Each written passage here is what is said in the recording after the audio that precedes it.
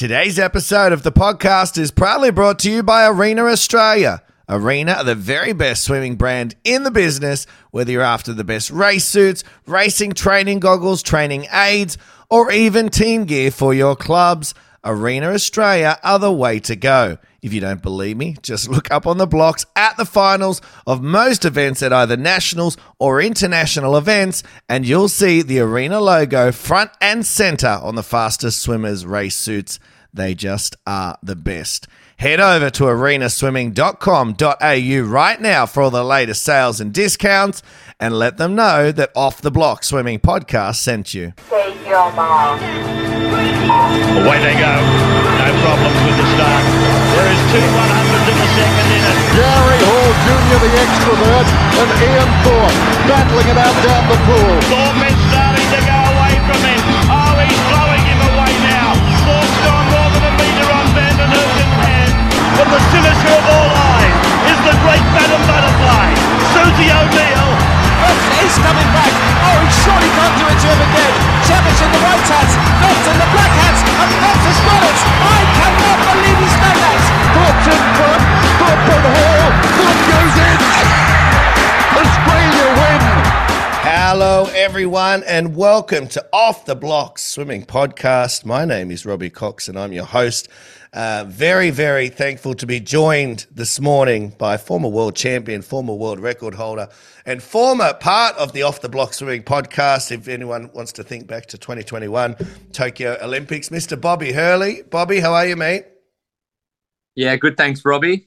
Giving you a call this morning from Singapore and heading off to Fukuoka tonight, actually, to commentate on the World Champs. So looking forward to going through this preview with you. Yeah, no, mate, I was excited to do it, and we've sort of played a bit of back and forth trying to tee it up because obviously with time zones and different things, and you've been getting around too. Mate, you're a jet setter. You get around.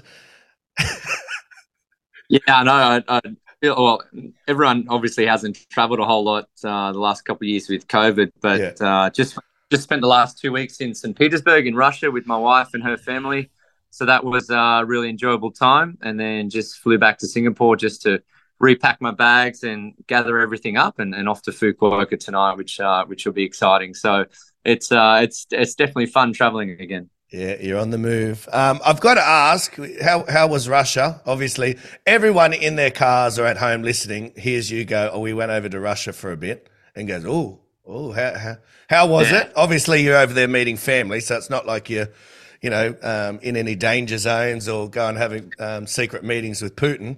But how was it over there from an Australian who obviously would have no idea what's going on? You were over there. What was it like? Was it just fairly business as usual, or? Yeah, like we had our concerns as well, but we haven't been over. My wife hasn't been over for 5 years to see her family, and we've had 2 kids in that time as well. So it was important for us to head over, and this was as good as time as any, because last year we wanted to do it around this time, and obviously that couldn't happen. But inside Russia, it's as you said, business as usual. Everything completely normal, and it was my first time in St. Petersburg in the summer, so it's really a beautiful city with a lot of history, and the rivers and the bridges and everything there that make it so famous. But the only thing is that there's no tourists there. Like, basically, I was the only foreigner there, and people could see that when you speak English, like, you get a lot of looks and people up, and you can't spend any money. So none of my credit cards or bank cards worked because the SWIFT payment system's been cancelled. So there's a few little things like that interrupt the trip a little bit, but obviously I'm there with my wife's family, so I was pretty well taken care of. Yeah, no, good to hear, mate. I did fear for you a little bit when I knew you were going, but I thought when I heard you're back, I thought, oh, good. Bobby's back. He's back. He's good. He's safe. He's good as gold. Now, from the last time we had you on the podcast, and I still get compliments over the work you and I did through Tokyo Olympics when we would preview events, and not so much on our bold predictions because not many of those came off. We were pretty shocking with those. But in terms of the previews, reviews, we'd always quickly catch up after it. And again, keeping in mind a lot of the time we were stuck in our houses, so we didn't have an awful lot of other things to do as well. But we haven't done it for a couple of years. You and I always catch up or see each other on pool deck, and we always sort of bounce around ideas of what we're going to do and let's to get this done and let's get that done. So we haven't been on here together for 2 years, mate. For the listeners, obviously you've had a bit of a change of scenery, coaching-wise, family-wise. You moved over to Singapore. Give us a quick little insight into that and how's it all going over there. You just gave me off air a great little tour, which obviously the people aren't going to get to see, but the facility, mate, looks awesome. Yeah, about this time last year, I got a really good offer to come over to Singapore and be the director of swimming at Tanglewood Trust School, which is a British international school and rated the best international school in the world, actually. So the offer was really good from a family point of view. And as we mentioned, my wife's Russian, we come from a background of traveling and whatnot, which we wanted to do. So being in Singapore was a lot easier way to get around to the world, get around different parts of Southeast Asia, and be able to get off to Europe or back to Australia fairly easily. And the kids get to go to school as well. So my daughter Lilia, she's 4.5 now, and she's just completed her first year at the school. So from a family point of view, it was a really good opportunity to do the things that we love. And from a coaching point of view, we've got a great new facility here. So a 7-lane, 50-meter pool that's on level 5 of a brand new building. So just incredible, best of the best facilities. So I can, from that point of view, I feel like I can run the program that I want to run. Yeah. A bunch of Australians that go to the school as well. So I did take 7 girls to Australian nationals, age nationals back in April. And that's something that I want to grow that team and be coming back with a team of swimmers that's able to compete at a higher level at age group nationals there as well. So I feel like I can get a lot of satisfaction from different areas of my life. And obviously commentating at the World Championships as well. They're very supportive of me doing that. And, for me, that keeps me in touch with the higher level swimming, with that elite class level swimming, which I'm passionate about, and which, we'll see us talk about that for the next hour or so. But that keeps me, I think, feel valued at that level, and then come back down to the grassroots and get stuck into the coaching. Well, mate, congratulations, obviously, with the move. And I know, as coaches, there's always opportunities and things that come up for different reasons at different times. And there's always things like, oh, should we, shouldn't we? And what I love about, you is you sort of take leaps of faith and go, no, let's do this, which a lot of people don't do. So I've always admired that about you, mate, and great to see that you're over there and you're loving it. You touched on the commentary. Again, last time we spoke, this was about the level of commentary that you'd done. I think at that point you did. Well, had you done the World Champs just before it? Maybe. I think you just started. Maybe. Yeah, I did short course Worlds in 2018 in China. That was my first, and long course in Guangzhou, Korea, 2019. Yes. Then everything shut down. And then that was break time. Yeah. Yeah. So the next one I did was short course Worlds end of 2021 in Abu Dhabi. And obviously that was coming off the back of the Tokyo Olympics. But there was about 2.5 years where I felt like I hadn't commentated before. And there was just this huge gap. And obviously that's when we were talking through Tokyo and whatnot. But since that, there's just been so many World Championships. So we had Budapest last year, long course. Melbourne last December was a lot of fun. That was a great meet with a great atmosphere, and then Fukuoka now. So this is going to be number 6 for me in Fukuoka with World Aquatics now, as it's known. And I think that's more World Championships than I've swam and coached at now. So I think hopefully this career is just kicking off for me. Yeah, well, I think one of the biggest compliments you can get paid for your commentary, Bobby, is that for anyone who sort of doesn't know, you guys are generally the the go-to feed, right? So if anyone doesn't have their home feeds to go to or whatever, you guys are the general feed. Am I sort of correct in terms of maybe English-speaking countries? Or obviously you wouldn't be the general feed to China, because I don't know how many people the Chinese people are listening to that. But one of the biggest compliments I think you can get paid, Bobby, is I hear so many people say that they would prefer at times, no offense to the other commentators, to be listening to that feed and that commentary. So, and that's from me as well. And obviously, we've been mates now for a few years and had the relationship through the podcast. And I've seen your commentary start to get better and better and grow and grow. And I think the commentary you did on Milak's world record was, I think that went viral. Did they say viral? Would you say it went viral? But people were loving it. So, how much more confident have you got over the years with your commentary? And what do you love most about it? Is it just generally being a fan and getting to basically people are listening to what you'd be saying anyway if you were sitting up in the stand? Yeah. Thanks for that. I think from my point of view, I can relate watching swimming, which I'm obviously passionate about and I love, and I get on the edge of my seat and I get excited. If I wasn't commentating, I'd be watching most of the live stream from start to finish anyway. So I feel super privileged and lucky to, to be able to get flown over there and spend a week at the World Championships and literally just sit in a chair with a headset on and talk about what's happening in front of me. I find that really easy to do. And I think my commentary's been getting better and better as the more experience you get. But what makes it good is I've got a really good relationship with Mike McCann, who's the race caller. That he's been doing it with FINA and World Aquatics for the last 20 years or so. And he's just an ultimate professional. He's not from a swimming background or from a swimming fan perspective, but his race calling, the amount of study that he puts into it, to deliver those big moments is what really matters. But, when I'm talking, I think I can relate to swimming from not only from a fan's point of view, but from a swimmer, obviously having experience as an ex-swimmer and a high-level swimmer, from a coach, having coached swimmers at that level as well. And then now as a media personality as well, to actually – the main thing is the timing to deliver those slow motion replays or those highlights. And I'm trying to work on getting a little bit more expressive voice, I think, trying to work those highs and lows a little bit more, channel my inner Rowdy Gaines.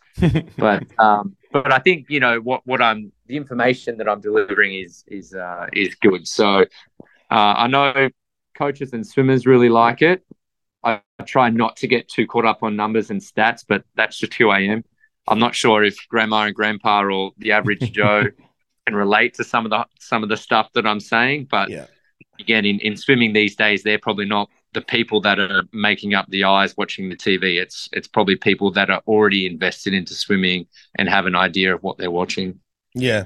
No, mate, I think, and I'll move on, stop, pumping up your tires in a moment. But I think the thing that I enjoy most is you guys both call what you see. So my pet hate, and if anyone listened to the trials, Aussie trials, you would have heard this, was commentators where you already know what they think is about to happen or would like to happen, and then it doesn't happen. And then there's a hint of like almost disappointment in their voice as they say, but so-and-so wins. And you're like, well, hang on a second. I can tell you thought that other girl was going to win that race. So you got all excited because they're still, she could come back. Well, hang on a second. Hang on. This is trials. We love all the swimmers here in Australia. So why anyway, don't get me started. But with you guys, I know you're calling what you're seeing. So you're genuinely excited because this is going to be a close race. You've not got a dog in the fight, as they say, or dog in the hunt. You're just sort of calling what you see, which I think all commentators really should do. I think in the job description is you call what you see. And for you, as a lover of the sport, you get super excited. And, to your point, I think the last time you were on the headset you were definitely starting to get out of your comfort zone and get a bit excited. You were out of your seat, mate, and you were jumping around. Yeah, rule number one is you call what's on the screen. So you can be live at the pool and you're seeing all this different stuff happen and you're feeling the energy and you're seeing the crowd and the other athletes. But you can only talk about what's actually coming across on the TV screen, because that's what everybody at home is watching. So I find it hard, like, you know, Ledecky races 800 and 1500, where they essentially just show her for 15 minutes. You have to talk about, we're obviously neutral commentators, we're not Australian commentators, so you just have to find content to talk about her and her stroke and whatnot. But yeah, trials, I think Matt Welsh did a really good job. Is a great speaker, but you know, there were a few other inexperienced people around him, and the more that I was talking more play by play, just for anyone, if Matt Welsh does listen to this, it was more they could be good mates, but play by play was more my like my gripe. That's a really hard job to do. I'd like to try and do that a little bit more in Australia, but you know, being professional, you've got to deliver those big moments, and you know, you can't count your chickens before they hatch either. But the more that swimming is streamed and on TV, and there's clips on Instagram and podcasts and reels and everything happening, you don't get a do-over on these things. You know, you don't get a second go at a live call or at a close finish or a big world record moment or something. So you just got to know those key moments, which is harder than it seems. Well, as I said, mate, you guys are killing it, and all the best. You head out tomorrow, and I know you guys are going to enjoy it. We're about to touch base on what an exciting world champs it's going to be, and I think for a lot of people, I don't know, for myself as well, mate, the most exciting part about it is we're a year away from an Olympics as well. So you also know, we're about to touch on it again in a minute, that there's some of the megastars that aren't even at this world champ. So it's already super exciting. There's definitely stars still in there. I'm not trying to, downplay them, but there's stars to come back. We're 12 months away. It's very exciting. So you're definitely going to be in your element over there. I can already see you. Got that gleam in your eye, mate. You're ready to go. Before we get onto the pool stuff, I just wanted to congratulate Chelsea Gubecka on a silver medal over there in Fukuoka for the 10 kilometers, and all the swimmers out there, whether you're a distance swimmer, you're a sprinter, a middle distance swimmer. I think Chelsea is a fantastic role model in terms of longevity in our sport, and she honestly has, this is not in a disrespectful way. She's been around for a long time. She's still getting in there, doing her kilometers, doing her work. Obviously, it's paying off for her. She looks super happy, which you would be, especially I think at this stage in her career, to still be pulling off those sort of performances. So from us here on Off the Blocks, mate, congratulations, Chelsea. We've had her on before. She's a lovely girl, and very, very happy to see her killing it. And as I said, showing everyone and showing my dad, anyone listens to the podcast knows I hammer my dad on this. You don't have to be 15 and a superstar, and then if you're not, then you have to give up swimming, right? You just don't, all right? You just don't. And we're going to get into that with the 50 freestyle too, mate. Look at some of the old boys going in the 50 freestyle at the world champs. Anyway, don't get me started. Dad, and he never listens to the podcast. I think Chelsea was a 15-year-old superstar, and she's always like the long distance stuff. And I remember like 8-10 years ago when I was swimming and making team, she was coming through as a 14, 15-year-old. Feels like she's been on the team forever.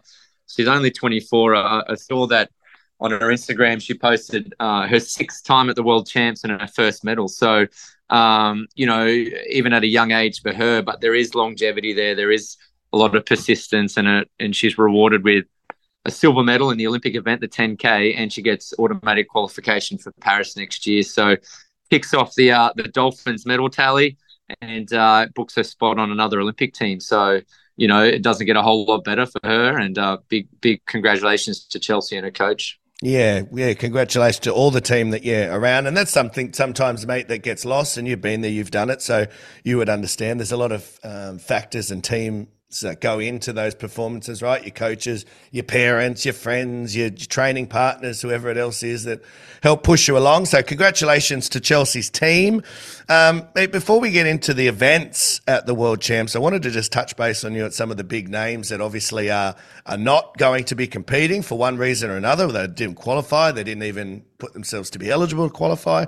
We've got obviously Chad Leclos, Caleb Dressel, Milak, Adam Peaty, The Campbell sisters are slowly on their way back. They've got an idea of where they want to get to, but this obviously wasn't on their path. But still, if you look back in the history of the last 10 years, it's not often you're missing some of those names. Although, in saying that, around this sort of time, 1 year out with the world champs, and I think we've got another one next year, don't we? Early next year, world champs. So you're probably going to see a little bit of this gamesmanship happening where people might not be ready in their preparation. For yourself, as an onlooker, what do you see when you see these names pulling out? And obviously I've not named everyone. There's probably a few others. In saying that, as I said too, many, many megastars still racing. So I'm not by any means saying the big stars just aren't going, but there's some gamesmanship and sort of things at play here where people are like, no, it's not in my preparation really. I'm not ready to go. Yeah, well, when you're at the level of those swimmers that you just mentioned, they're all essential Olympic champions, individual Olympic champions. So except for Milak, that was the surprise. Nobody saw that coming, mental health reasons and burnout. And he had a big year last year and he's a star in many events. Like we're sort of in that peak Milak career. So that was the surprise. I think he's about 22, 23, already Olympic champion, world record holder. How he bounces back from this is going to be super important, obviously, for his results next year and what sort of legacy he can leave in the sport. Whereas Chad and Dressel and the Campbell sisters, they're well and truly at the back end of their career. They've left their legacy in this short 3-year Olympic cycle. They're just trying to do whatever it takes to get to Paris mentally and physically fresh and ready to go. So, I chatted to Chad a little bit last week, and he just said off the back of nationals in South Africa in April, he just missed a bunch of time with sickness and travel and having a bug that he couldn't really get rid of. And that's always the risk when he lives and trains in Germany now and flies back to South Africa so often, that there's sickness and travel time and whatnot that you're going to miss from training. So he's going to do a few things to try and have a better prep next year, which obviously he needs. And, Dressel, I think it was courageous for him to swim at US trials a couple of weeks ago. Not obviously anything fast or not good enough to make the team, but for his own probably mental health to get up on the blocks and not have the pressure of winning or making teams and just get out there and swim because he loves it and he wants to was good to see. But, boy, he's got a lot of work to do in the next 12 months. Not only to, he's basically 2 seconds over his PB in a 100-meter race. That's obviously when your PB is the world record. It's pretty damn fast. But to see a guy like that go 49 point for 100 free and 51 for 100 fly, that is, you're looking at 5 or 6 meters behind his best ever swim. So he's got a lot of work to do, but no doubt he wants to do it and he's in the program to actually be able to get it done.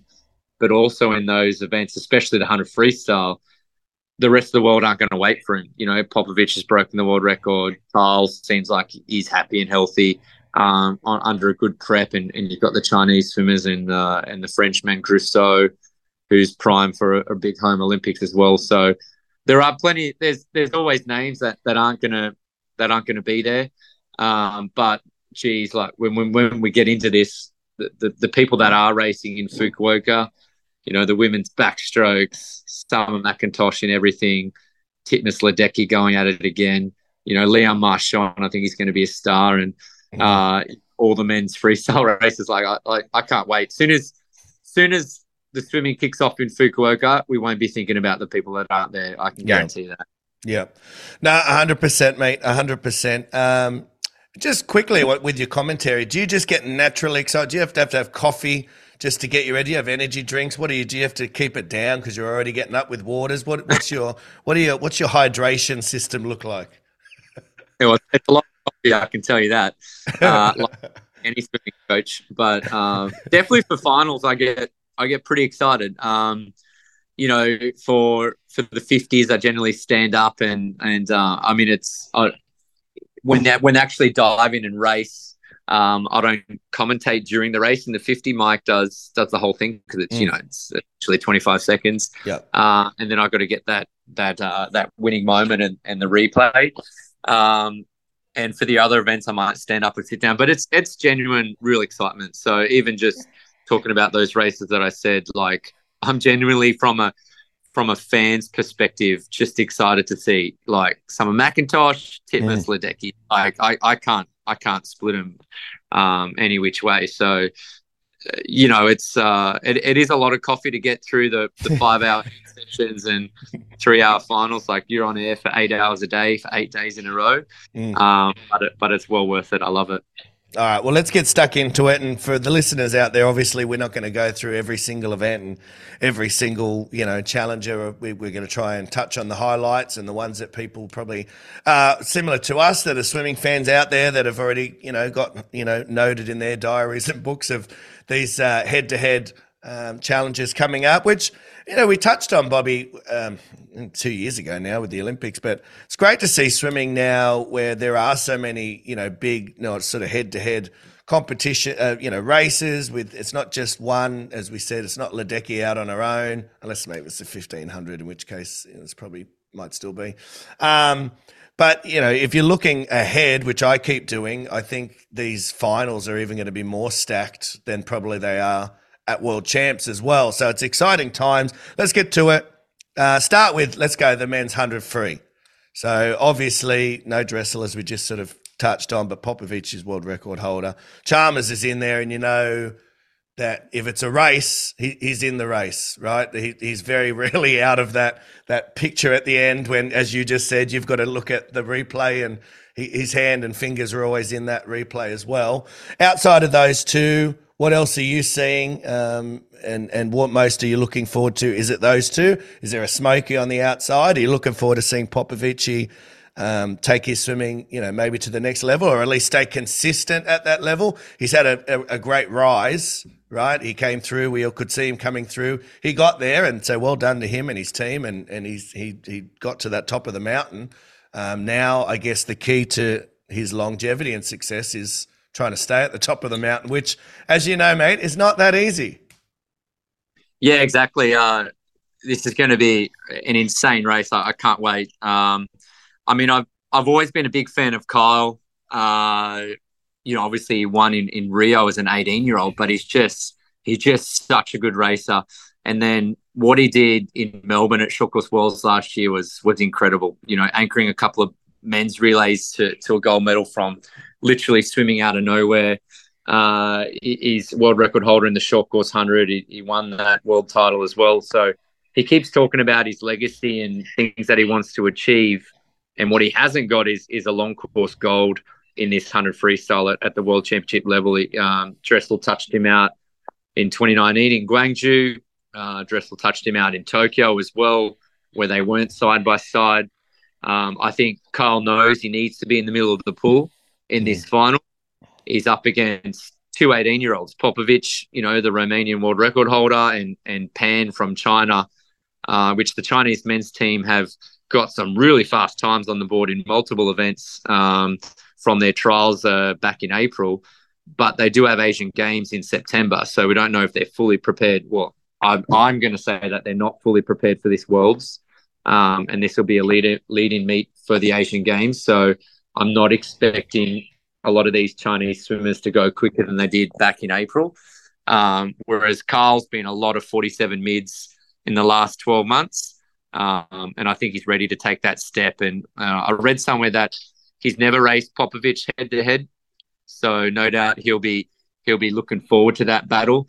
And in Budapest last year, when we just saw this incredible rise of Popovici, and he's just an amazing swimmer that's not your normal sprinter's build, and he swims the 200, and he dominated that 200 in Budapest, and he was hot favourite in the 100, and Dressel pulled out, and everyone was saying, could he get the world record? And it was in between Maxime Grousseau from France and Leandro Edwards, who both go out fast. So they sort of sandwiched him on that first 50, and he was caught in between two big boys with big waves and his skinny kid. And he came away with the win by a couple of hundredths over Grousseau, 47.5, which isn't anything that we've seen from Dressel and Chalmers in the past. So I'm waiting to see him dominate. I guess no one's going to dominate 100 free, but really dominate a big time 100 free final up against Dressel or Chalmers. If he goes out in Fukuoka and goes 46-6 or something next to Kyle and beats Kyle by half a second, that'll be absolutely incredible. Like, I think he'll dominate the 200, but he just doesn't have the front end speed to go out with some of these guys. So if Kyle can put the pressure on, not many people swim over the top of Kyle Chalmers at the end of 100 freestyle. I know that. So I'm tipping Kyle. I'm cheering for Kyle. I think that final comes on day 5 or day 6. So there's plenty of swimming to come before that. But that's going to be an awesome battle.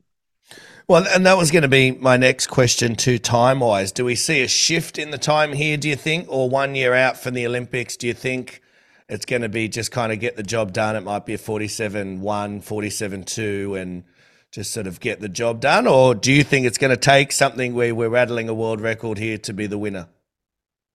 Well, 47-1's pretty quick if you ask me. Oh, no, I'm not saying. Okay, listen. Yeah. 47-1's my 50 PB, all right? So I understand it's fast. But you know what I'm saying? Like, are we there's many times where sometimes, and you see it a lot in the Olympics, I guess, where just you just race, right? And you just touch the wall and you might have been 0.5 off the world record or, a little bit off, but it was all about just getting the job done.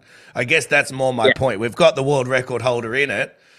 Is it going to take Chalmers, I guess, knocking off a world record or being on it to get the job done here? Or is it, as I said, preparation-wise, are we probably looking at that Kyle being on his PB or 47-1, 47-2? Yeah. It might. I think looking at it from that point of view, like Popovici won it with 47.5 last year, which was slower than he went in the semis. A guy like him who doesn't have the front end speed and he's a skinny guy, I don't think, he broke that world record at Euros in Rome outdoor pool, where he, essentially had the race wrapped up before it started, so could dive in, not be in much waves and get out clear through the first 50. So I don't think I could be proven wrong. This might be a famous bold predictions that just goes pear-shaped, but I don't think a guy like that can dominate a 100 free final and smash a world record when you're next to Chalmers and Leendo and Grusso. I think Kyle needs that big moment. Kyle needs the world final, Olympic final. He's not a guy that's going to break a world record at trials or in a semi or something. Like, Kyle needs everything on the line, and he'll deliver. So it's different. It's horses for courses. I think this year there's already been 18 guys go under 48 seconds. So going 47 high is not what it was, 10, 11 years ago when Magnussen was doing it and Nathan Adrian, everybody came through, where essentially 47 high could get you on a podium. Like, you're probably going to have to go 47.7, 47.8 to make the final. Yeah. So I do expect a winning time of 47 low or better. And there's a lot of guys that are ready to step up. I think without Dressel in a number of events, who's essentially dominated the sprint, free and fly, there's a lot of guys that can smell like, this is my chance to be world champion. This is my chance to get on a podium. It's a year out from Olympics. Like, there's a lot of upside for guys to have their breakout swim at the international level. Mate, you mentioned it a couple of times, and I guess we can touch on the 200, the men's 200, before we move on. I've got the women's 100 free next in my line, but the men's 200, you mentioned a couple of times you think that's sort of Popovici's main wheelhouse, where he should be a little bit more dominant. Is that how you see it going into Fukuoka, or are there a couple of sort of challenges there for him? No, I think he's essentially untouchable in that 200. Like, just the way he swam in Budapest last year and seeing that, up close, 143 low, just dominating that final. Because unlike the 100, he's got obviously the front end speed in the 200 to get out in 50 point low or 49 with the leaders and be doing that. If he turns in 49.8, that's PB plus 3. Like, that's a walk in the park. It's just crazy to think. So, I think he ticks all the boxes in the 200. He went 142.9, I think it was, at Euro Champs which is a textile world record. So, like, you know, if anybody can ever touch that 142 flat world record from Biederman in a suit, it's going to be this kid. There's a lot of good swimmers again now. You know, Sun Woo from Korea's double short course world champ. Tom Dean's the Olympic champ. They're on the podium last year. Similar to a lot of guys going 47s now, there's a lot of guys going 144s. Pan, the Chinese guy's done that again this year. So we'll start to see, you know, 5, 6, 7 guys go 144 in these big time finals now, which we haven't seen for a long time or pretty much ever. But when you've got a guy that can go 142, it's pretty hard to back against him, huh? Yeah, no, 100%. I'm excited to watch him race. He's a superstar. He already is a superstar. He's a world record holder, but I think that superstardom could get even bigger, and that's why I'm looking forward to seeing him over this year. Next year, does he start to develop that, pardon me, legacy that a Chalmers and a Dressel have done? And I guess that's sort of is that test to being a swimming superstar, right? Like everyone sort of rises and gets to that point. These are the names that have stayed at that point, sustained it for a very long period of time. And as you know, way better than I know, that's a lot harder to do than it is said. If we move on, mate, to the women's 100 free, obviously from an Australian perspective, Emma McKeown, obviously the Olympic champion, but at trials, which I know you would have seen, Molly O is on fire, and she's just killing it. Obviously, she smashed it in the 200 as well. There's obviously challenges around. The women's 100 free is always super, super hotly contested, and sometimes you can almost throw a blanket over the finish and you know, you touch at least 6 or 7 of the swimmers. But from your perspective, what are you most looking forward to in the women's 100 free, and do you see any other challenges for the Aussie girls? Did she win at trials, Molly? I wasn't sure after watching the stream. Yeah, I know. It wasn't expected. It was the 200, actually. It was the 200 where I caught the disappointment in the voice of, oh, Ariarne's coming. She's coming. Anyway, don't get me started. And I love Ariarne. I love Molly O. I love all of them. All I'm saying is call what you see, boys. Call what you see. Don't let me know that you wanted Ariarne to win because you had written down a great sentence about Ariarne winning. All right? Anyway, Bobby, why did you do that? You did that on purpose. You did that on purpose. But no, look, Molly O, obviously, you know, she's establishing, it's similar to Popovici, mate. She's establishing herself now as just one of those big names on the world swimming stage that you can almost bank on her being in a final and being up there and being in and amongst it. She's obviously got to have the longevity of an Emma McKeown and a Kate Campbell and Sarah Sjostrom and these sort of elite women at that top level, and an Ariarne who's now been up there in the 200 and the 4 for a long period of time. But I've been a big fan of hers as an age group swimmer coming through. That's why you heard her here first on Off the Block Swimming podcast. By the way, when she was 15, nowhere else. I knew she was coming. Then again, you didn't have to be Nostradamus, mate. Just check Meet Mobile, and she was just smashing every age group race at Australian Championships. But for yourself, the women's 100 free, what are you most looking forward to?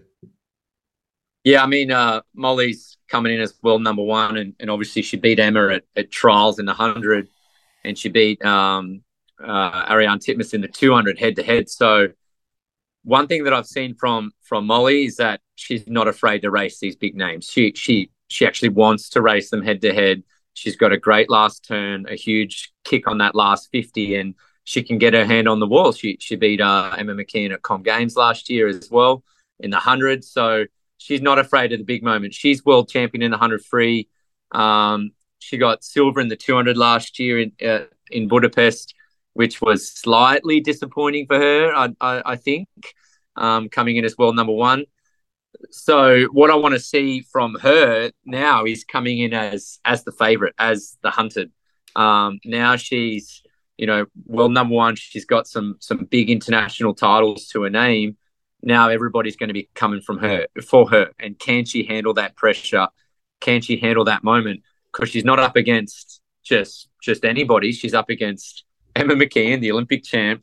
Siobhan Jorge is going under the radar in a huge way. She's swimming quick already this year at Man Ostrom as well, not at a trials meet, not at indoor pools with perfect circumstances like for anyone that's done Man Ostrom, like Siobhan's going 52 point and 155 at 10A in Barcelona, which are the equivalent of Sans Souci swimming pool, Robbie. So Siobhan's prime for a big There's one. a big headwind in Sans Souci swimming pool, mate. There's a big headwind. So I know what you mean, yes.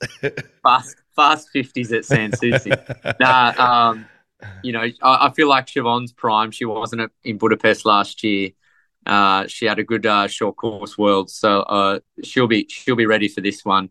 Emma will be always there, but coming into the back end of her career, and what we've seen Bowley do is this year's just a bit of experimenting and getting that taste for competition. Whether she wins or loses, it won't phase her because it's all about Paris.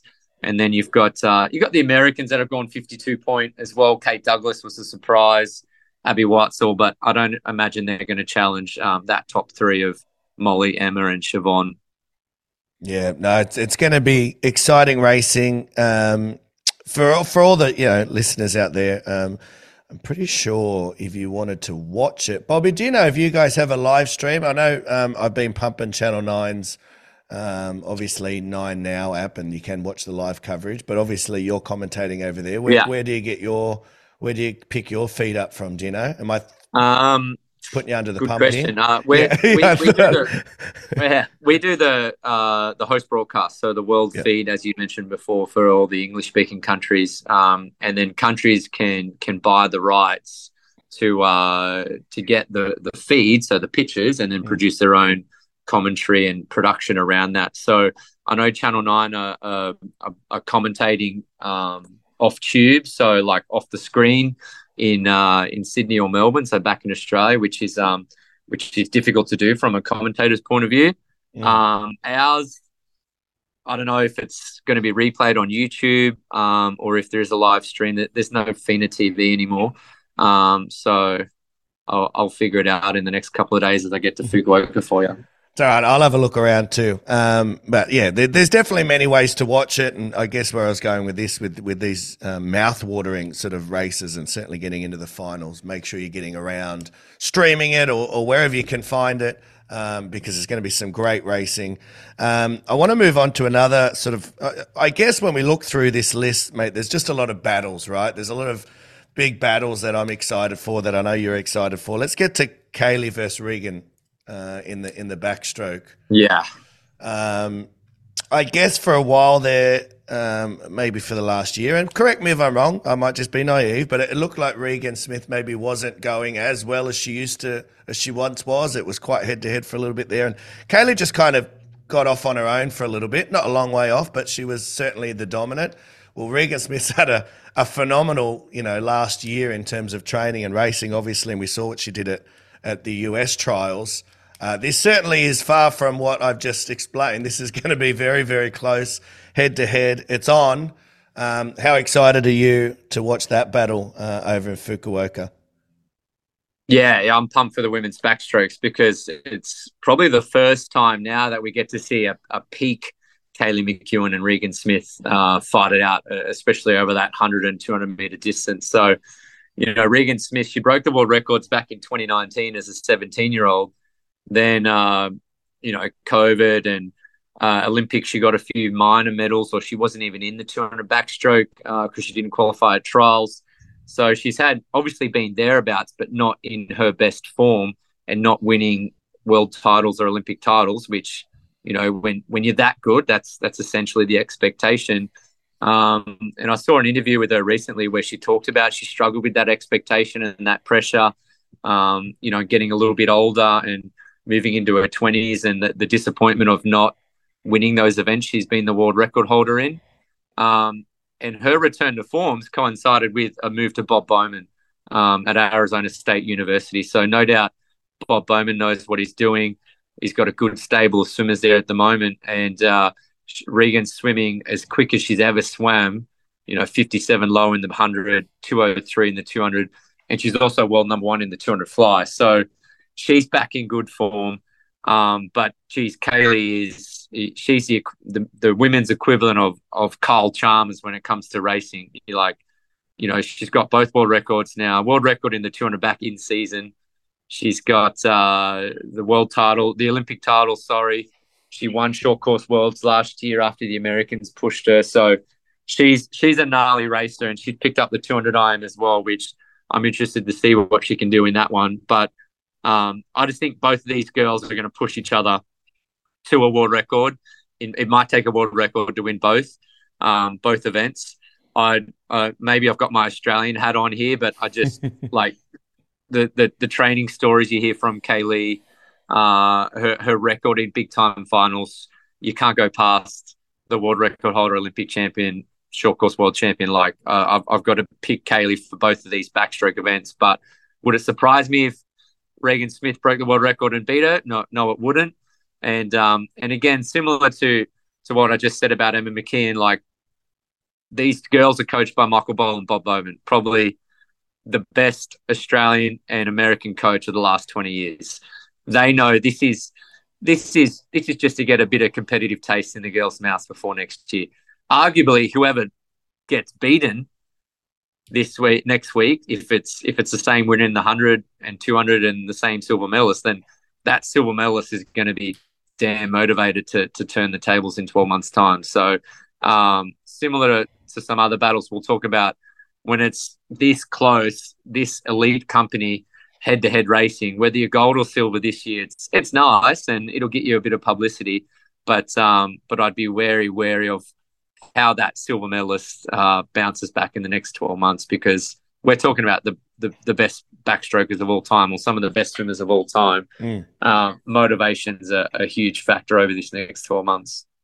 I think that's why you hit the nail on the head. That's why I keep talking about next year, and I get just as excited about next year. I know it's 12 months away, but for that reason, you just know what happens here is only a part of the story about what's being written, right? It's just a chapter on that Paris 2024 book that is being written. Mate, obviously we mentioned there with Kaylee with the medley as well. I mean, technically, I'm pretty sure she goes 106 for 100 breaststroke. She's technically at the moment our fastest female breaststroker as well.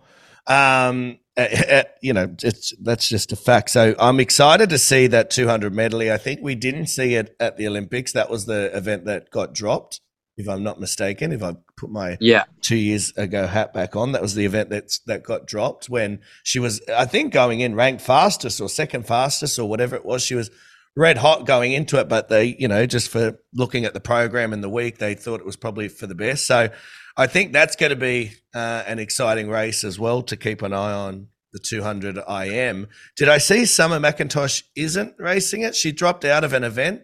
Can you tell me more of that? Yeah, Summer's pulled out of the 200 IM where she is world number one.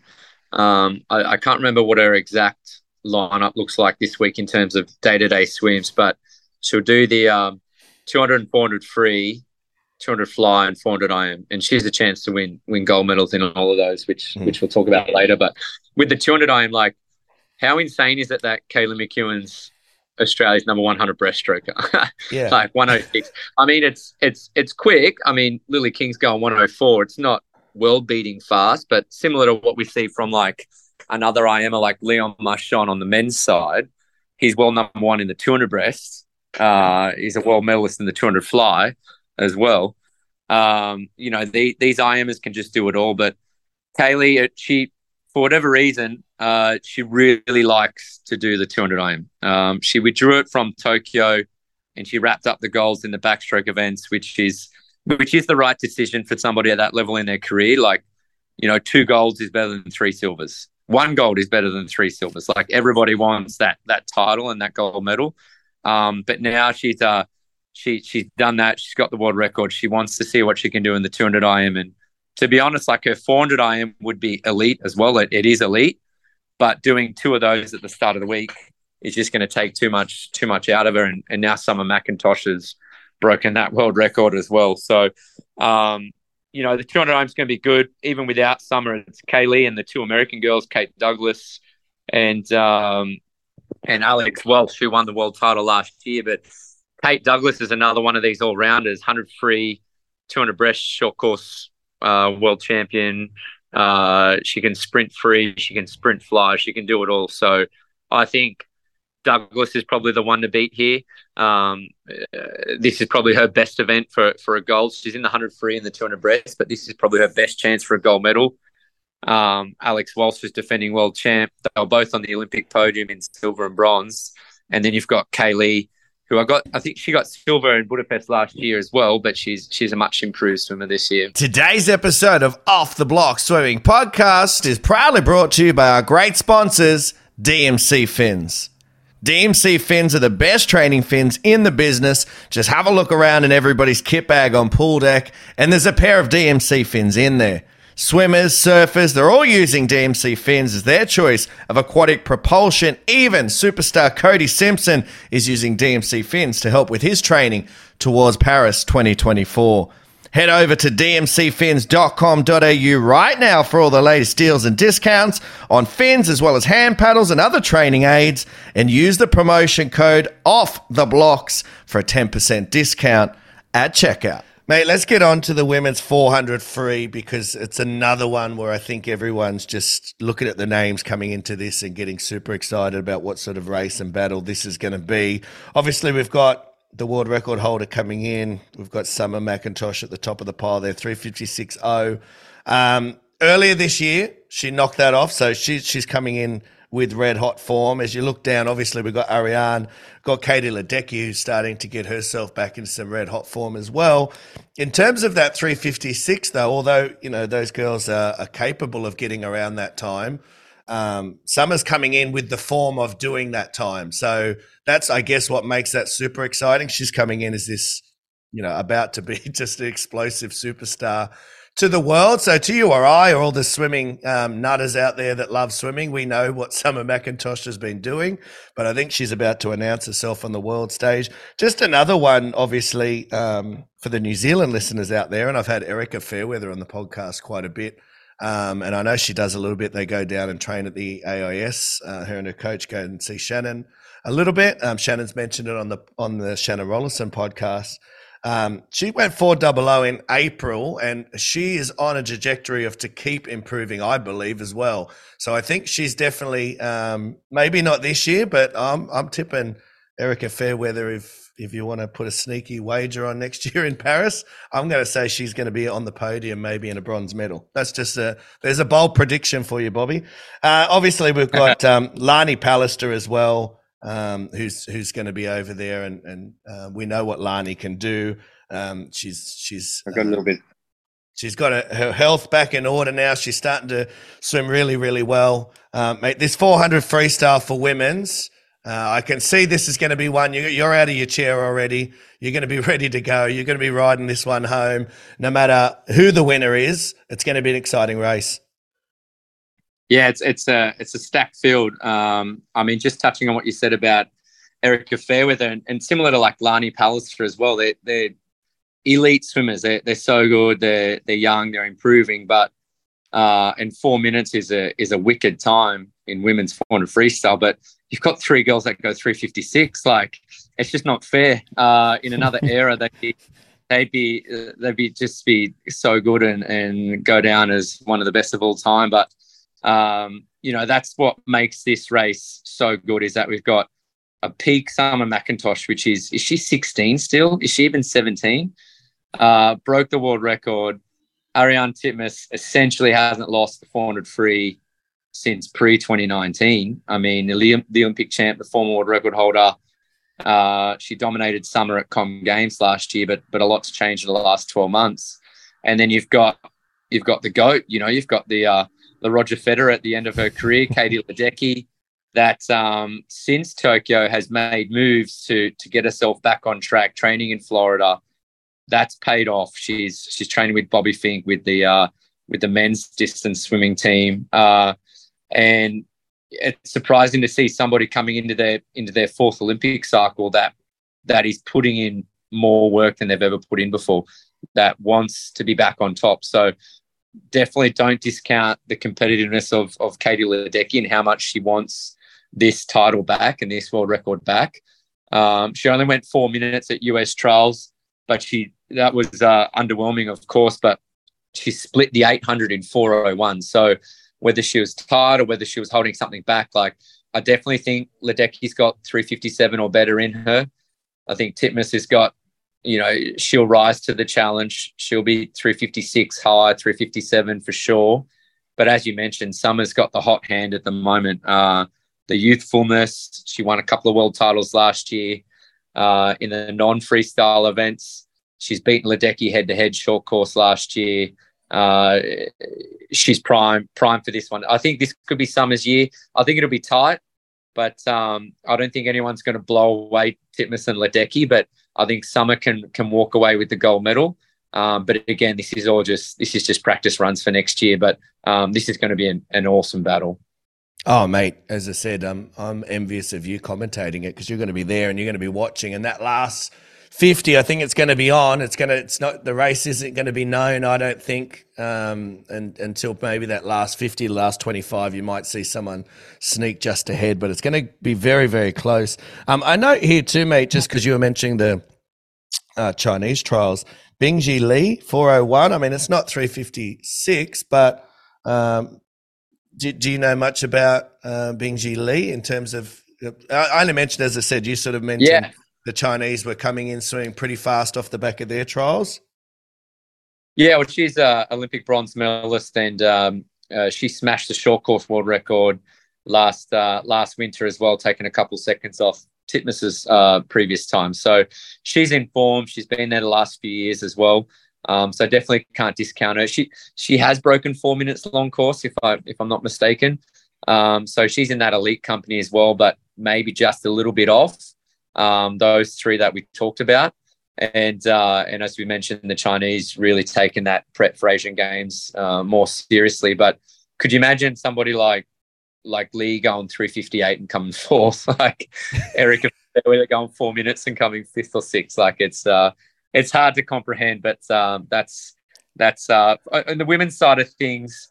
Next year's 400 Olympic final is the race of the century. Like that's the men's 200 free from Athens. Like that's you've got everybody in it. You've got that's the Federer, Nadal, Djokovic three-way battle right there. No, mate, absolutely. As you said, it's not even really fair to these girls who are improving and getting around that 4 minutes and 3:59. And then you look and, as you said, they might get fourth or fifth and they've swum phenomenally. But unfortunately, that bar is where Summer McIntosh has put it, and that's what the girls have got to reach for. And it's going to be an exciting race. Let's sort of deviate from the 400. Let's go up to the 800. Does that change a little bit in terms of your mindset? Obviously, we saw Katie Ledecky swim really well at US trials. As you said, she's got herself in some form and she's starting to get back to maybe not exactly where she's going to be next year. I'm assuming that's her landing, where she wants to land her plane for the Shannon Rollison podcast fans out there. She's coming in. She's going to want to do well here, don't get me wrong. But she's coming in hot. Do we start to see the 800, 1500, I believe is just Katie's and Katie's alone, but in the 800, what do you see here? Yeah, I mean, the longer it goes, the more dominant Katie Ledecky gets. So for sure, she's an unbackable favourite in the 8 and the 15. And I think in the 800, this is her like fifth, or she's going for a fifth or sixth title in a row. And essentially, we've never seen her get beaten in the 8 or the 15 at world or Olympic level. So but again, just going on to her, I guess, progression since Tokyo, she's swimming faster than she ever has in the last 5 years. She went 8:07 at US trials, US Open record. I think it was her third fastest time ever. Considering this is somebody who did their PBs in 2016, won 3 Olympic titles in a row in this event, to be swimming that fast again is a real testament to her longevity and the legacy that she's creating. And she's even said she wants to swim through to LA in 2028, which would just be insane. Ariarne Titmus is still obviously super competitive in this event, Olympic silver medalist. But with her, she swims down to the 200, where she's obviously the Olympic champion in the 200 as well. So the 800's at the upper level of the distance that Titmus goes to, whereas for Ledecky, it's the 800 still a sprint. So I think that's what makes the 400 so interesting, is that everybody meets in the 400. And if Summer wanted to be a purely a distance freestyle, if she had no IM or butterfly ability, then she's somebody that could challenge Ledecky. But with her, she's almost wrapping up that 400 IM title and trying to make that event her own. And Titmus with the 2 and the 4, it just leaves Ledecky to be clearly dominant in those longer events. No, mate, 100%. You touched on it, the 200, and that's where I think even the sprinters meet those middle distance swimmers. So you're going to have Molly O racing with Ariarne, and Summer McIntosh is in that 200 as well. Yeah, she's doing it. That's going to be, as I said, I guess we're super fortunate here in Australia that we got to watch Ariarne and Molly O go head to head. And, I joked about the commentary of it, but it was a close race. And I guess it was, to some people, maybe a little bit of a surprise that Molly O knocked the Olympic champion off in that 200. We're coming into world champs now, so we're getting, sprinters meeting middle distance swimmers here in that 200. It's going to be another exciting race, mate. And I think some games, there's always games to play, right, with those middle distance swimmers who can hold pace a little bit more and back end it, where you've got your sprinters who are coming up who might be out a little bit faster. And the 200 is always just as exciting, I think, too, as the 4. Yeah, this one's going to be good because you get those, you get Titmus and McIntosh that are going to do the 200. And Molly O obviously comes up from the 100. So she's got the speed. And again, she beat Titmus head-to-head at trials. And I think she probably feels more comfortable racing Titmus because they train together at St. Peter's Western. So she probably knows exactly what her race strategy and her race plan is going to be. Whereas now she's got to do that at the world level, which she faltered a little bit last year. But no doubt that those 3 are favourites. But again, the one that I like is Siobhan Jorge from Hong Kong. So she's a great racer. She's got 50-metre speed. She can swim up to the 400 as well. Like, she ticks every box. And we haven't seen the best of her since Tokyo. So I think Siobhan is primed for a big world championships here. Not much is going to separate the medalists in the women's 100 and 200. I can tell you that. It's going to be, the podium's going to be separated by less than half a second. But yeah, you can't discount Titmus. Siobhan wants her turn at the gold medal, and you've got Molly O. And Ledecky won't swim it, but there's a host of young American swimmers that are going 155s. And again, what's their trajectory over the next 12 months? And can they dip into that 154, or we're even talking like 153s now to get on podiums? What Ledecky and Titmus has done is just really, really elevate the level of mid-distance and distance swimming in the world, in women's swimming. You don't have an option but to be aiming for 154s and sub 4 minutes in those events if you want to be on world and Olympic podiums. 10 years ago, those times were just would be laughed at, but now that's what it requires to be competitive. Yeah, no, they're definitely raising the bar, these girls. And one thing I noticed from trials, just as an observation, which I guess you're going to get to see firsthand, Molly O's skills, her underwaters, have really, I think, really improved to the point where in the finals at trials, that was one of the big differences off that last turn. She pushed, and I can't remember how many kicks, but she really nailed that last underwater. She came out ahead, or if not right next to, but I believe from my memory, it was just ahead. But it was the skill areas that were vastly improved. So if you're looking at it and you're going to get to watch that final, mate, I'm going to put my hand. I reckon that last turn, you'll see a great execution of skills, and that'll put her right in the right frame to drive home that last 50. So even though she's got the 100, I get, she's fast 100, but her back end in the 100 is her key. I think the back end in the 200 she's gonna drive that home as well. There's my bold prediction too, Bobby. Just chucking it out there. She's a backstroke, so she's got that underwater ability. She's world class in the sprint backstroke events as well, but just can't fit that into the schedule at the world level with the amount of relays and mixed relays that they have these days. But No doubt the skills is where she's better at than her competitors. But we've seen, Ledecky's trying to pick up her underwater work, and Titmus's turns are world class in the 400 as well. But look, Molly ticks every box. She's like a 24/5 50 freestyler as well, a 208 200 backstroker. Like it's incredible. She's a world champ. She's a Commonwealth champ. The only thing left for her to do is deliver against elite company at this level, at the world level and at the Olympic level, and do that time after time. Like we saw, it took Emma McKeon 7 or 8 years to be able to do that, but she did it when it mattered most. So Molly definitely has that potential. She ticks every box, but, we need to see that her to sort of steel up her temperament, to keep her emotions in check, to deliver in relays and over 8 days continuously.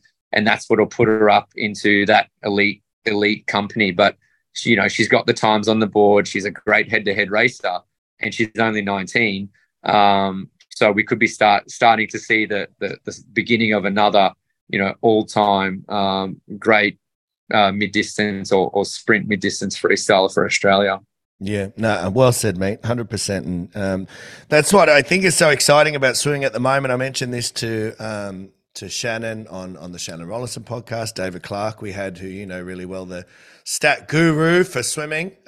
We mentioned about obviously how exciting it is because we've got, pardon me, the rise of these stars coming through. We've also got these swimming legends that are still there and they're not going anywhere and they don't want to leave on beaten terms. They want to go out on top. So we're about to get this collision, which is super exciting, of the youngsters coming through wanting to etch their name up in lights for a long, long time as swimming legends. But they're also got swimming legends that they need to knock off to do that, which, as I said, just keeps making it more and more exciting. Another potential.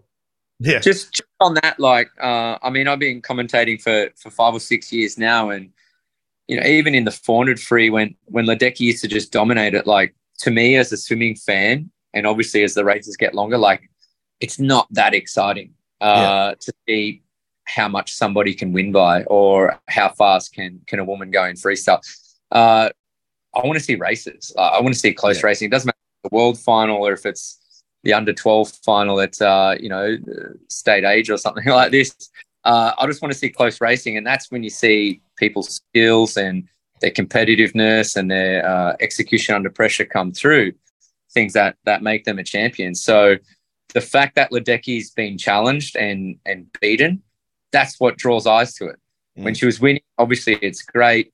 But, with Phelps, we remember, what do we remember about Phelps? Obviously the amount of medals that he's got, but all the challenges that came at Phelps, Kavik, Lochte, Chad, everybody, he whether he lost once or twice, he came back and he knocked them off and he won the ones that mattered the most. That's, Thorpe as well. That's what made it exciting. And that's why we hold those guys in that higher up echelon. So I want to see more swimmers come through. I want close races. I want challenges. And now as swimming gets more professional and a little bit more money involved, we see those big name swimmers, Dressel and Adam Peaty and everybody, go maybe longer in their career than swimmers did 10 or 15 years ago. They're going to 3 or 4 Olympics, but they're vulnerable. So that's what makes it fun. Yeah. No, 100%. And I think we sort of touched on it with David Popovici, and obviously Summer McIntosh is in that realm there, and Molly O and these young swimmers coming through, Leon Marchand, which we're about to get to in a second with Leon, is your names like your Chalmers and your Dressels and your Emma McKeons and your Katie Ledeckis have been there. They've done that. They've been beaten a little bit, but they've come back and they've won, and they've held their consistency over a long period of time, right? Where these young swimmers, it might seem like to them they have for a long period of time because they've been there for 1 or 2 years now in terms of being at that top level, and they've come along and now, world record holders or world champions or Olympic champions. But it's that long period of time and sustainability, which the other, swimming legends have done, where these are rising stars. Who am I to talk? But that's just, how I'm seeing it. And that's, I guess, why I'm more excited about, as I said, the collision of all of this year and then in 2024 in Paris, which brings me, mate, to Leon. Leon Marchand. I always feel like I just don't get that quite right because I'm not French enough. But obviously training with Bob, and who better to train with if you're looking to create history and dominate in many different events and certainly at a top level. You mentioned it before, the versatility that he has, and he's doing it in many different events at a high level. How excited are you to get to watch him over in Fukuoka and see what he can deliver? Oh, pumped to see what Marchand can do this year. Last year probably took me off guard and surprised a lot of people, him going 4:04 in that 400 IM in Budapest on the first night of finals there, which was just electric. Like, it just lit up the whole arena. And it's sort of, I've been talking about the rise of these European male swimmers over the last few years. And last year, we've got Milak, Marchand, Popovici, and Thomas Chekon, the Italian 100 back world record holder. Like, the European men are, stronger than the US men, arguably, in a lot of events. We've seen Italy beat the US in a lot of men's relays as well, which again just makes it exciting. So Marchand, and what he did in yards this year as well, which I don't have a great understanding of, but when you start destroying Ryan Lochte and Chase Kalish sort of American records by 2, 3, and 4 seconds, like, that gets pretty damn impressive. And he can breaststroke. He's number one in the 200 breaststroke. He's been 1 second quicker than Zach Stubblety Cook this year in the 200 breaststroke. Just try and think of that for a second. As well as his butterfly and freestyle ability. So this guy's got it all. He goes 15 meters off every single wall. He's with Bob, which just, obviously Bob's got all that experience, and you just know that they're going to get this prep right. They're going to get the next 12 months right. Going into a home Olympics, like, he's going to be a massive superstar. And the Michael Phelps world record in the 400 IM is his only individual long course world record left. And it's the oldest world record on the books at 15 years from Beijing. I think it might be the oldest of all time, the longest standing world record of all time. 4:03.8. It's an incredible swim, but I think Marchand gets that this year. I just think he's got to be at least 1 second better than he was last year. He's got a much improved back and breaststroke split. If we could be looking at somebody get down into the low 4 minutes for a men's 400 IM, which is absolutely ridiculous. But, I think I called it last year in that final. He had a 107 breaststroke split or 109 breaststroke split in the 400 IM. That's just a little bit silly. So can't wait to see him race. Without Milak in the 200 fly, I think he'll be a gold medal favourite. I don't have him winning that race, but he'll be right there in the 200 fly. I think he'll dominate the IMs. I don't think Carson Foster can match him in the 200 IM. And he's entered in the 200 breaststroke, which the news coming out leading into the World Champs is that he's not going to swim the men's 200 breasts. Obviously, Zach is the world record holder, Olympic champ, world champ, but a little bit off his best in the last 12 months. I'm interested to see if Bob and Marchand think that they will swim this in Fukuoka. Will he win it?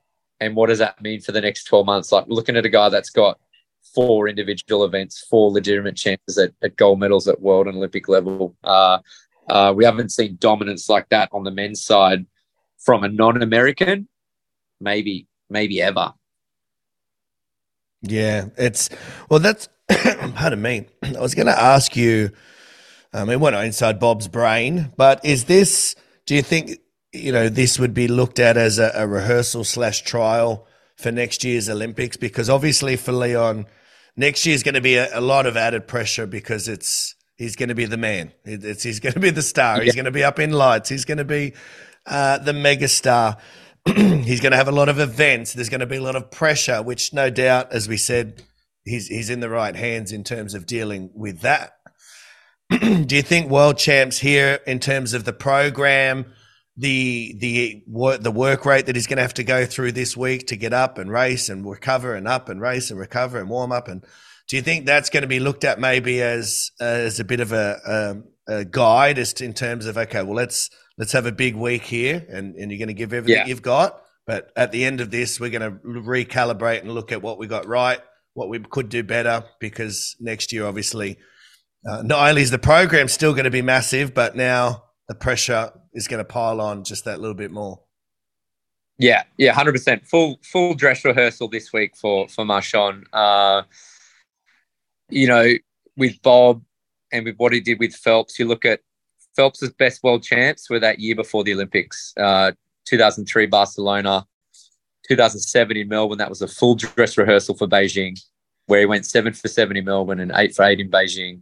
And even 2011, which was a good world champs for Phelps, leading into London when he was still obviously training full time. So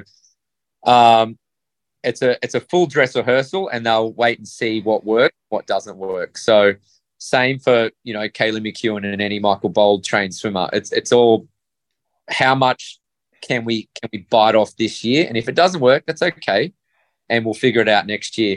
So I think with Marchand's 200 breaststroke, the semi of the 200 breast occurs like less than 30 minutes before the final of the men's 200 IM.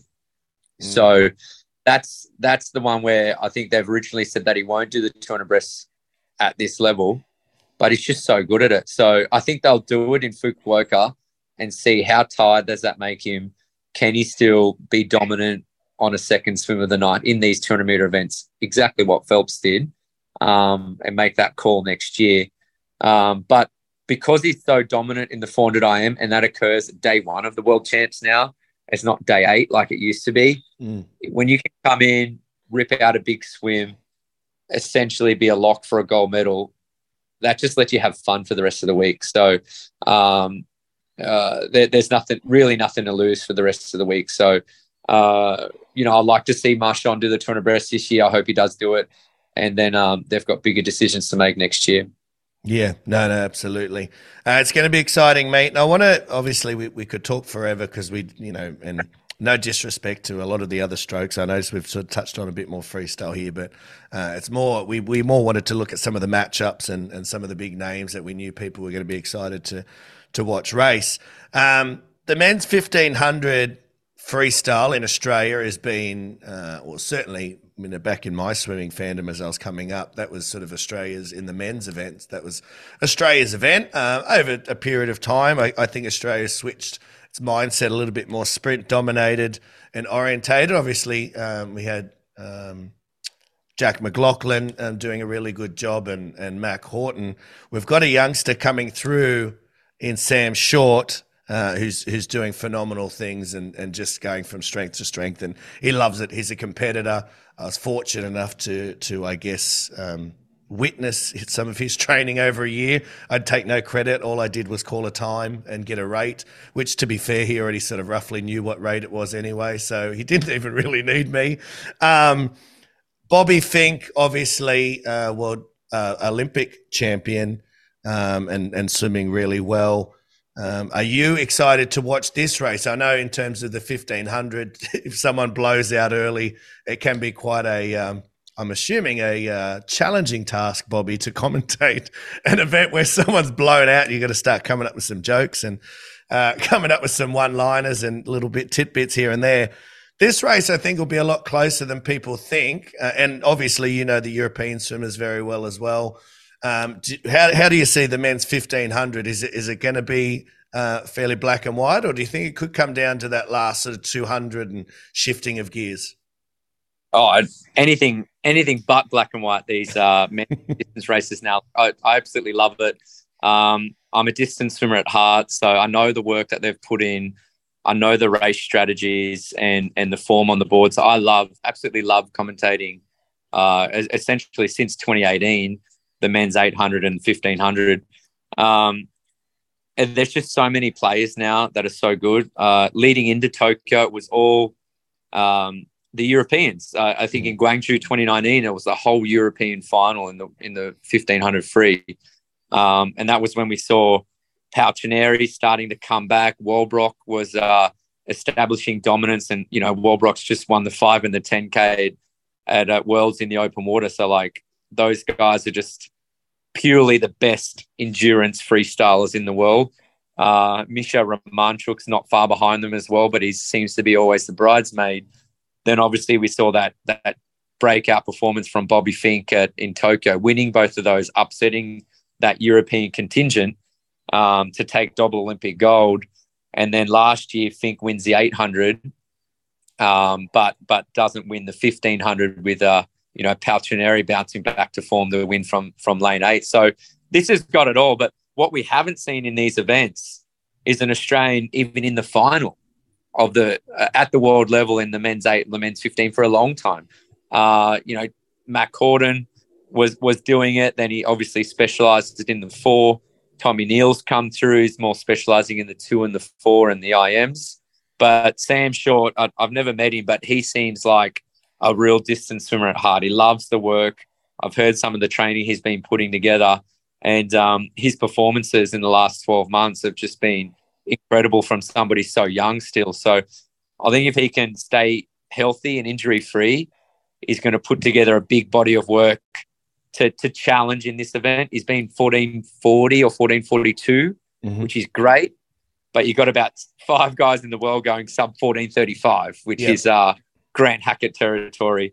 They're approaching Sun Yang's world record as well, which everybody wants to see that one go down. So I think Sam Short can be thereabouts and put an Aussie in the 1500 final again. I'm going to back Walbrock. I think he's just the best distance swimmer. He doesn't always win the 800 or the 1500, but I think he's the best distance swimmer in the world. In the 800, I think Bobby Fink's performance at US trials was good. He's starting to front end these races a little bit more after getting caught out from Paltrinieri last year. So he's starting to go out harder to see if he's still got that massive last 50. So the 800 might be an area where Bobby Fink can establish can hang with the leaders and still have that finishing kick. But Sam Short's 740 at trials was, that's insanely fast. So I think Short's going to be better at the 400 and the 800 rather than the 15, which again, with the 800 being an Olympic distance, now gives everyone a little bit more options, and you specialise in this and I'll specialise in that. But, I think he goes in as a medal favourite in the 400 and the 800. I've got him winning the 400. I just think as a racer, and as somebody with the complete package, I think he can beat Elijah and Lucas Martins and Kieran Smith. I think they're going to be the challengers there, but I just think he's put in a good body of work, and I think this is his time to announce himself on that world stage. But I think the company in the 1500 is just too great for him. Mate, it's going to be sort of exciting and tough for Sam. Obviously, he's been thereabouts on the Aussie team, but this is probably his first sort of big world stage type event. So, there could be things that go right for him. There could be things that he learns from again. I think, I just keep coming back to 2024 for these young swimmers, and especially Sam. I think that's where he's going to even grow and be faster and bigger and stronger. And this experience is going to be phenomenal for him. Again, just a little tout from us. You heard him here first on Off the Block Swimming podcast when he was like 15, 16. So the other ones that jump on board when they were already starting to do well done. But it's not that hard to get someone who's already on the world stage, and you can see it. We're bringing these stars to you. So hopefully the listeners are off the blocks. And the reason I've always tried to do that, Bobby, and we're going to start doing that again soon with people like Olivia Wunsch here in Australia, in New South Wales, and some great superstar swimmers coming through in the age group, is so the listeners, when they see them on TV for the first time, they go, oh, I know this kid. I know this swimmer. We can get behind our athletes. And back when, you and I were fans of swimming, and I mean, you were a great swimmer yourself, so I was more still just always a fan. You're a fan and a swimmer at the same time. But, there was personalities, and we were getting behind our swimmers, and we always felt like, they were, sort of our mates that we never really spoke to, but, we always wanted to see them do well. And so hopefully with the podcast, we've given people great insights to the Molly O's, to the Sam Shorts, Jenna Forrester as well, who's on the team. So and we've had her on when she was younger coming through, and that's the reason we did it. So you guys knew they were coming. You could get behind them, and I'm excited to see these guys do really well. I'm excited this year. I'm excited for next year. And but yeah, no, for Sam, can't wait. Yeah, well, that's, credit to you, Robbie. That's what you've always done well with Off the Blocks, and probably essentially how it started is getting on these younger swimmers, identifying them, and knowing that every swimmer has a story behind the story, and then now when we see them go so well on the international stage, every swimmer still has a family that supported them since they were 10 years old. They've got the grind of getting up at 5 a.m. in the morning, doing the distance work or doing all the lactate sprint work. They've got coaches, former coaches, age group coaches, which everybody needs to get their credit and know their part in that swimmer's journey. So I think uncovering that before they get onto the big stage is definitely something that your podcast does better than anybody else's. So keep up the good work. Thank you very much, Bobby. And as I said, look, I'm not saying I'm a genius, because all you have to do is look at Australian age championships and go through Meet Mobile, and you can see some of these phenomenal results at times where these breakout 15-year-olds that are just winning everything and breaking age group records. They're definitely Flynn Southam, that's the name. I was trying to think of his bloody name. Flynn Southam. I've been talking with Flynn just on Instagram and DMing each other and back and for a long time. And he's, look at how well he's going now. Yeah. Again, it's not Nostradamus here. Flynn Southam's been a great age group swimmer for a long time, coming through, knocking off Thorpe's records and Kyle Chalmers' records. But again, I wanted to make sure that the greater population of especially the swimming audience, when Flynn Southam first came on your screen, you were like, oh, we know this guy. We've heard about this guy. This guy's really good. Yeah. So I'm proud of that. I want to continue to do that. I mean, I love talking to Ariarne and Emma McKeon and Kaylee and Zach W. Cook and Adam Peaty, and these guys, they're all fantastic. But Channel 9, Channel 7, everyone picks them up. All the other podcasts pick them up as well. You've heard their story 1,000 times. I love talking to them too. They're great people. But I also, one thing I really love is giving the listeners that insight into who's coming through and who to look out for. And again, as I said, so you get a sense of, you're on that journey with them. So I'm excited for all these young swimmers coming through for world champs. As we touched on with Sam, obviously.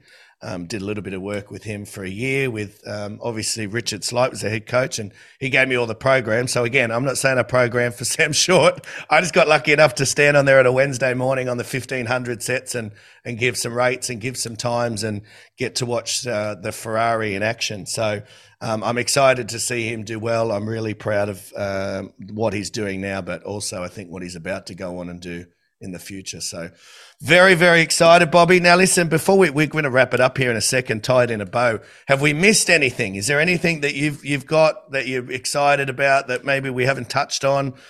You're a swimming nutter. I know there's definitely things that we haven't touched on that you've got in your little black book that you're going to bring out on commentary.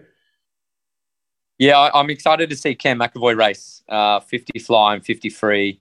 Obviously, his story in the last couple of months has been well publicised, but, I just had a few chats with Cam about 9 months ago, just a bit of mentoring, and he sort of reached out and just asked for somebody who similar to my career, the back end of your career in your late 20s, and you want to try something new and you want to take ownership of your own training.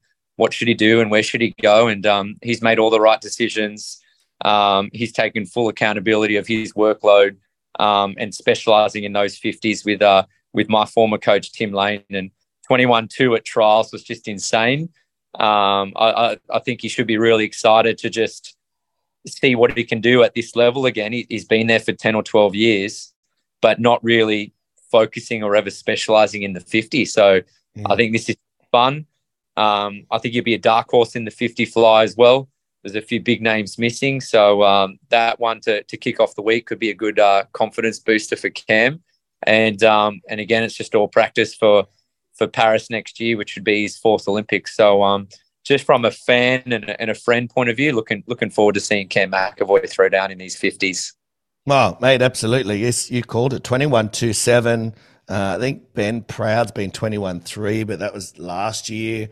So not discounting 21.3. It's still very fast. But, I mean, in terms of form, we talked about Summer McIntosh is coming in with a hot hand. Cam set that 21.2, in June. So he's coming in that sort of form. Ryan held in his trials 21.5. That was pretty quick. As well. Obviously, Flo Manadoo 21.5 in June as well. So it's, we talk about throw the blanket over him. It's definitely going to be good luck on that commentary, Bobby, by the way. You're definitely going to be waiting for the replay. These 50s, the 53, obviously Proud and Manadoo will be right there. The experience. And again, these guys are just building for next. I think we're saying a little bit too much, but Proud's defending world champ. We know Flo's been there many times before.